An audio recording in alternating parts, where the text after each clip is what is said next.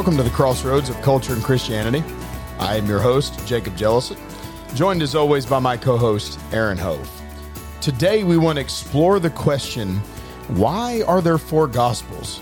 Wouldn't one have been adequate enough to convey the message that they all four convey? And why did the four Gospel writers need to give us four different accounts of the same events? Those are just a few of the things that we want to look at for a few minutes today.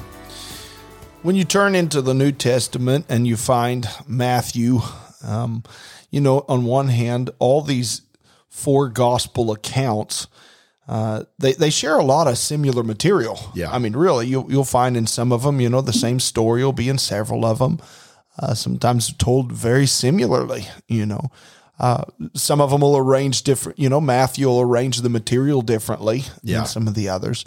But wouldn't Matthew have been enough? Do we really need four different writers writing gospels? And in on a theological side, it's the same gospel. It's the good news about Christ, right? And what He's done for us. And but instead of having one, we have four. On the one hand, it's like if we want to ask the question, why four gospels? So there might be a simple thought that I would suggest, and that's number one, God knows best. I mean, right. We could also count up the epistles. Why do we have the amount of epistles we do? Why not a few less or a few more? So you could ask the same question of the prophets in the Old Testament. Why do we have this certain amount of books categorized as prophets that we do? Why not more? Why not less? And so on one hand, it's God knows what's sufficient. He knows what the church needs. And He saw fit to give us four different writers who would write gospel accounts. Yeah. And so on the one hand, it's not up to the genius of man to try to figure out how many gospel accounts should we have. That's up to God. He inspired four men to write the gospels. So right. that's one side. But then you look at, well, what's the value of having four? And that's where we're driving, as opposed to, why didn't He just give us Matthew or just John? We have these four different gospel accounts. I think what I want to say is, on the apologetic side, the value that's there is astounding to me. So one of the things it does is that we have four different testimonies, four different men testifying, corroborating the same story. But even though there's corroboration, they verify back up. We've got these various eyewitnesses, and Luke in particular has, I think, examined the eyewitnesses. Yeah. And so we've got all of this going on. They're corroborating the same details. And so it really helps establish the historical aspect, the historical accuracy, reliability of the gospel by looking at all four of these. And then at the same time, there's not contradiction between them, but there are differences between them. Mm-hmm. And that helps us know that they didn't just get together and write word for word the same thing. Like in a courtroom setting, it's, if you have all the witnesses say the exact same thing, it's collusion. It's, you guys got together before this and you put this together, so we can't really trust the statement. But with the gospel accounts that we have, Matthew, Mark, Luke, and John, there are enough differences that we know that's not going on. Yeah. So it corroborates the reliability of it and gives us evidence there's not collusion going on. And so on the apologetic side, that's highly valuable. Right. And not only that, but you have the main idea behind each one of these books is they're all going to be appealing to different audiences. What they're doing is they're painting four different portraits of Christ that are tailored to specific audiences. And so just to kind of give a brief overview of each one of those, if you start with the book of Matthew, and rightfully so, it comes first in our Bible, the way it's constructed. Sure. Matthew begins with something that has always fascinated me. And, I teach the course here, but what has always fascinated me about Matthew's gospel is oftentimes we have a tendency to gloss over genealogies. nobody likes genealogies. It's boring. This one begot that one, and nobody wants to sit there and read them. But in Matthew's day, the reason that was included was not to bore you to death. It was actually very strategic. And when you learn and you begin to understand how strategic these books are constructed, it really gives you a better appreciation for what the writer was trying to accomplish. So for Matthew begins his genealogy because it is believed and agreed upon by many scholars, and it seems like even from internal evidence, that Matthew is trying to appeal to a Jewish audience. And there's a number of things in the book of Matthew that lead us to believe this.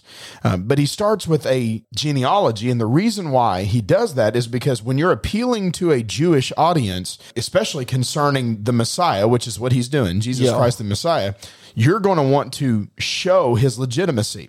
And the way that a Jewish person determined whether they were entirely Jewish or not is they traced their ancestry. And so they had a lineage or a genealogy and lineage that they would look back to see where did I originate? Where, my family line, where did it come from? And so Matthew very strategically is going to trace the lineage of Jesus Christ back. And he's doing that to show them that Christ is indeed the Messiah that would come in the line of David to fulfill the role that was prophesied in the Old Testament all those years before. So it's very strategic. You have Luke, he gives a genealogy. Right. But he doesn't.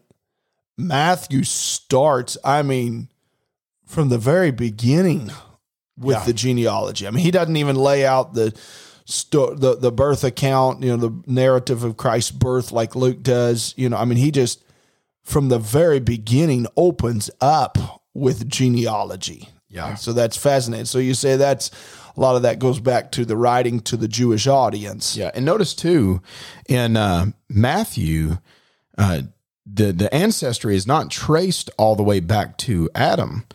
The ancestry is traced all the way back to Abraham. Okay. Abraham is the father of the Jewish people. And so he doesn't go all the way back, because I believe in Luke, he does. He does. He goes all the way back to Adam. Not in Matthew. In Matthew, he not only does he start out with a genealogy, but in Matthew, he only goes back as far as Abraham, because that's all that was necessary to prove the legitimacy of Jesus being a Jew. Wow, that's fascinating.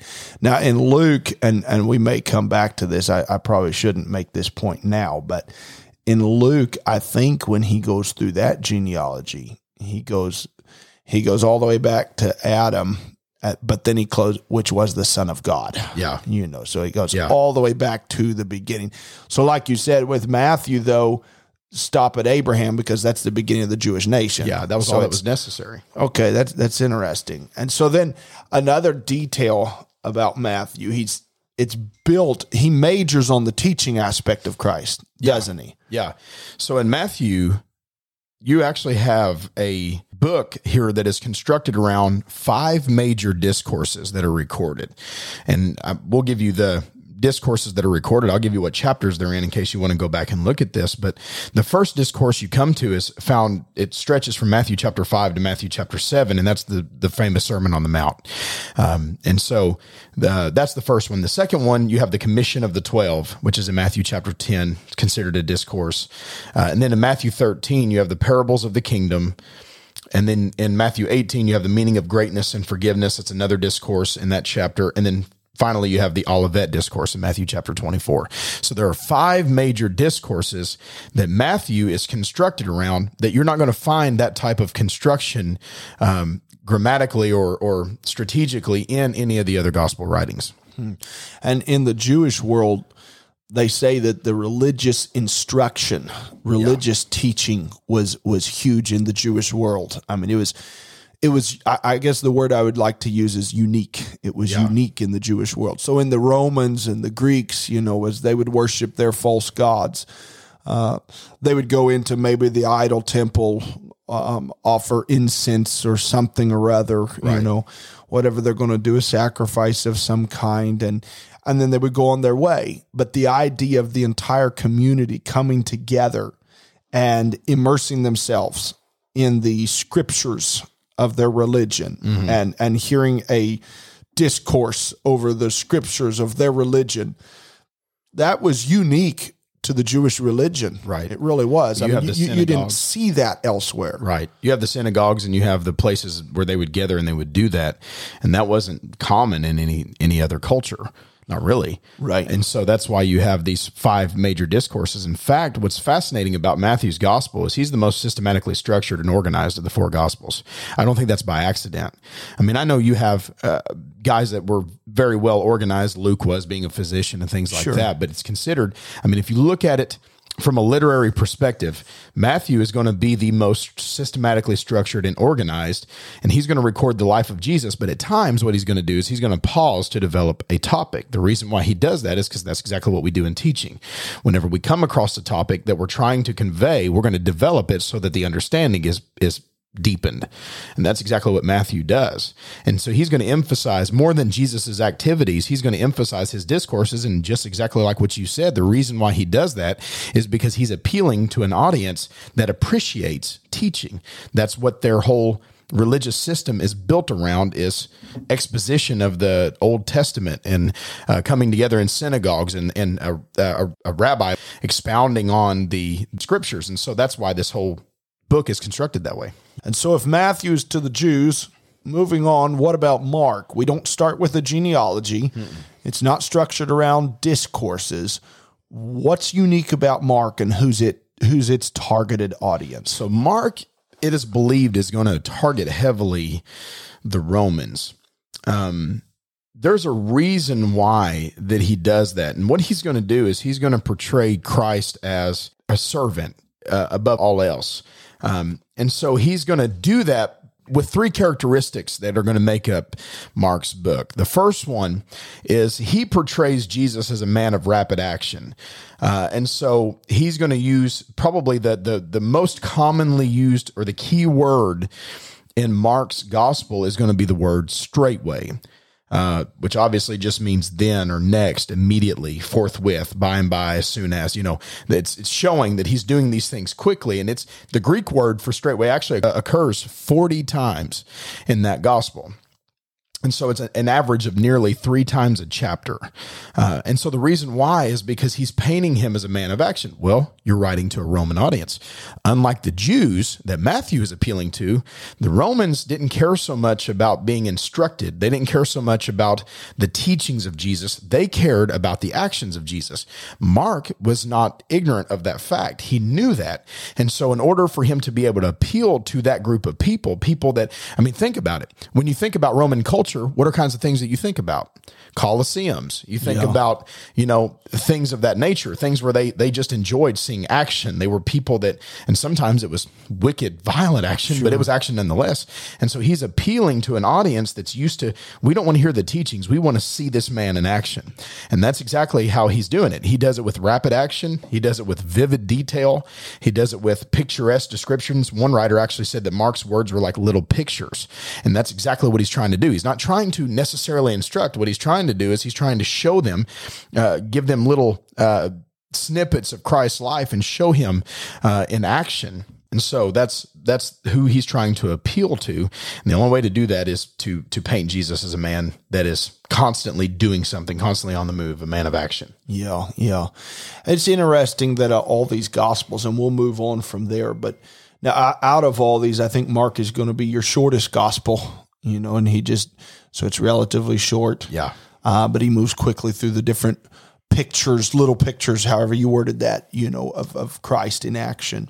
Yeah. But it's interesting to me also that these gospel accounts, even though, and I realize, in Matthew or Luke, we'll have the accounts of the birth of Christ, but in large part, the bulk of all 4 of these gospel accounts, the bulk of Christ's life that's dealt with, I mean, there's a portion of his life that's small in comparison to the time he lived on this earth. Yeah, that's true. And it's at the very end. I mean, all 4 of these gospel accounts will spend, compared to the amount of time, they spend just a small amount of time, on his childhood up through till he's about 30, Yeah. And then they'll spend, several chapters on that. And then they'll spend a huge bulk of time on that last little bit of his life where he's going to lay his life down. He's going to be raised. He's going to be with them for a short time before he ascends, and it's like that's the heart of what they're wanting to take you to. But so we've got Matthew targeting a Jewish audience, Mark a Roman audience. Luke, you told me he had targeted the Greeks. Yeah, it appears that way. There's a few reasons why we think that, why scholars do. His gospel uses very rich Greek language. It's his style is very rich in Greek language, and it uses some 250 words that it seems like cannot be found in any of the other Greek, or rather the other gospels. And so it's estimated that about 59% of his gospel is peculiar to itself. But the reason why is in this age, the reason why Luke is writing in the way that he does is the Greek in this time was supposed to be representative of reason and humanity. And so they felt like it was their personal mission to perfect humanity. And so as one man said, the full-grown Greek would be a perfect world man. And if you think about it, he would be able to meet all men on the common plane of race. And so if you think about it, all the Greek gods were, and I'm sure you've seen pictures of them and things, in the statues that they made, they were some form of perfect humanity. And that's why they were constructed the way that they were. And so what the gospel had to do for them is it had to present a perfect man. And so what Luke did is he appeals to that mindset, and he writes about a perfect divine man as the Savior of all men. How we can prove that seemingly internally is if you go, these verses here, these descriptions are only found in the book of Luke itself. You go to Luke chapter number 2, there's 2 verses that I want to point to. The first one being verse number 40, the Bible says, "And the child grew and waxed strong in spirit, filled with wisdom, and the grace of God was upon him." And so he's talking about him growing, and he's talking about him waxing strong in spirit and filled with wisdom. That's an appeal to intellect. It's an appeal to, because again, the Greeks were very intellectual people, but they were also interested in the perfect man. So what other thing is going to appeal to this group of people with that mindset than a child that's growing and waxing strong and filled with the Spirit and the grace of God was upon him? It's someone that is growing up and it's becoming a picture of what they have imagined a perfect person to be. You go down to verse number 52, and the Bible says, "And Jesus increased in wisdom and stature and in favor with God and man." And so again, that's found exclusively in the book of Luke. And so he increased in wisdom and stature. And so it's talking about his increase. He's being built up. I mean, you think about the Greeks, you have the Olympic Games originated in the Greek culture. You have a lot of our philosophers originated from the Greek culture. Not that philosophers were not found anywhere else, but a lot of our famous philosophers came from the Greek culture. And so when you begin to talk about a child that's growing, waxing strong, right there, you're appealing to a picturesque man. You're one that's physically able to keep up. And then you talk about one that's filled with wisdom. Well, all of a sudden that's going to appeal to a Greek audience because we have a lot of scholars in the field of philosophy. And so that idea of being filled with wisdom is now going to appeal to those whose wisdom is their pursuit. Because I think, it's not necessarily godly wisdom, but a lot of the early philosophers, I mean, to know more and to deepen their understanding and their knowledge, what they would consider wisdom, albeit earthly wisdom, was their pursuit. And so anything like that is going to appeal to them. Yeah. So it seems like internally, that's where we're deriving this idea that Luke is writing to this audience. Okay. And then you have John, and in his gospel, you had said we look at it as more of a universal. Yeah. It's not as though he's just targeting a specific, with Matthew, it's the Jews. With Mark, and so Matthew's starts out with this genealogy that goes back to Abraham. Yeah. With Mark, it's the Romans, and so it's a lot of action. We're moving fast, giving these little pictures of the life of Christ. With Luke, it's the Greeks, so Christ is the perfect man, so we present him that way. And I wonder, with Luke also, you have that genealogy where we go all the way back to we come from God. Mm-hmm. And so all of that tying in. Then we have John, universal. Yeah. I noticed as begin to look at these gospel accounts that the word world is used in John way more than in any of the other gospels. So in John, just a simple search, you're going to find world approximately 80 times. Yeah. And that's going to be, so if you do your search in a King James Bible, that's going to be at least 47 more times than the other three gospels combined. Yeah. And so like Matthew, and I don't want to get these numbers wrong. I think Matthew was about 18 times that word showed up. Mark, I think it was five times, and then maybe in Luke 10 times. That's you know. Yeah. But then you hit John, and world is used 80 times. Yeah. That's significant. Yeah. He's got a focus here. You know, he's got a broad audience, and so that seems significant to me, that all of a sudden an increase of this word being used by John. Yeah, I think so. Like you said, you go to Matthew and he's got a specific audience, the Jews. You go to Mark, he's got a specific audience, the Romans. Luke is the Greeks. But John is going to be kind of a universal gospel. And I don't mean that in the sense of universalism. Which I mean, I know, but universal in the sense that it's going to not appeal necessarily to a specific group of people and be constructed that way, but mainly it's going to be reaching out to all. And so the reason that we can know that internally is, I mean, you go to probably the most famous verse that everybody that's been in Sunday school for any length of time could probably quote from their heart, hopefully, is John 3:16. For God so loved the world that he gave his only begotten son, that whosoever believeth in him should not perish, but have everlasting life. And so what is John driving at? What's the point?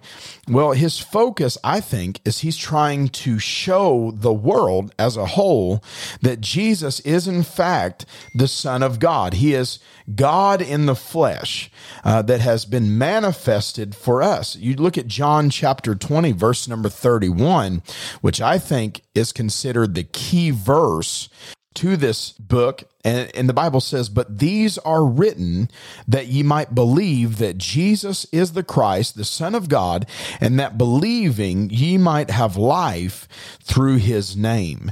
And so his purpose is going to be to call a world to faith in Jesus Christ. It's a call, in effect, it's a call to a decision. They're not only in this book, your readers in the world are not only introduced to the story of Jesus Christ as the Son of God, but they are called to a response to him in faith. Now, that being said, I don't want to try to portray this in a way that the other three gospel accounts are not applicable to us today, and only John's gospel is. That's not the case at all. Right. Because I think that there are they all are basically painting the same thing. They're different portraits, but they're painting the same overall broad picture of who Jesus is. And so they're all very important. I mean, in fact, the if I'm not mistaken, I'm pretty sure I'm not, the brunt of the information we have concerning the life of Christ can be found only in the Gospels. I mean, not that we don't have anything else in other parts of Scripture, but if we didn't have the Gospels, then we would lose a large majority of what happened in Jesus' life and ministry. And so they're all relevant to us, and they're all important, and we can draw doctrine from them, and we can draw practical application.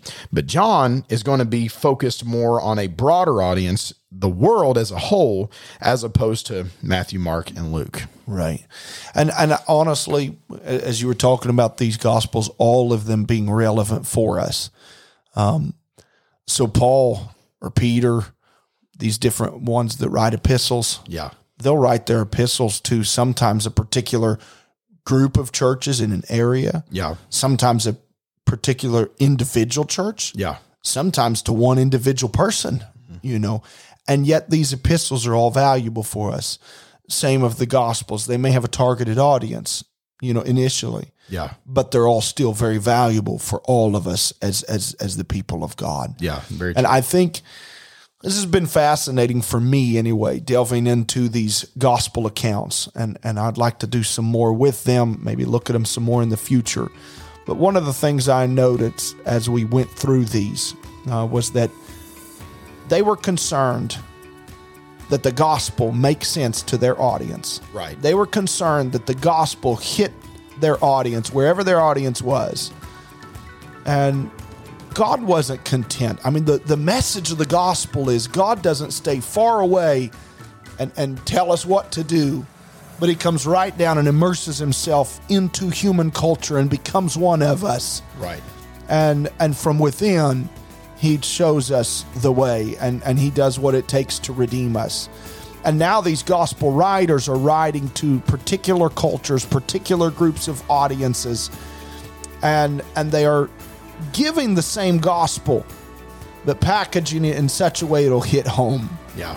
And I think we here in the 21st century in the West need a fresh love for God, a fresh love for the gospel, and a fresh love for the world that'll cause us to bring the gospel to our world in such a way that it'll hit home and capture their hearts with the love of God. We hope you've enjoyed the episode today. Thank you for joining us. If you have any questions, feedback, comments, if you have any topics you want us to explore, we're wide open. And so you can reach us at askthecrossroads@gmail.com. We'll see you next time.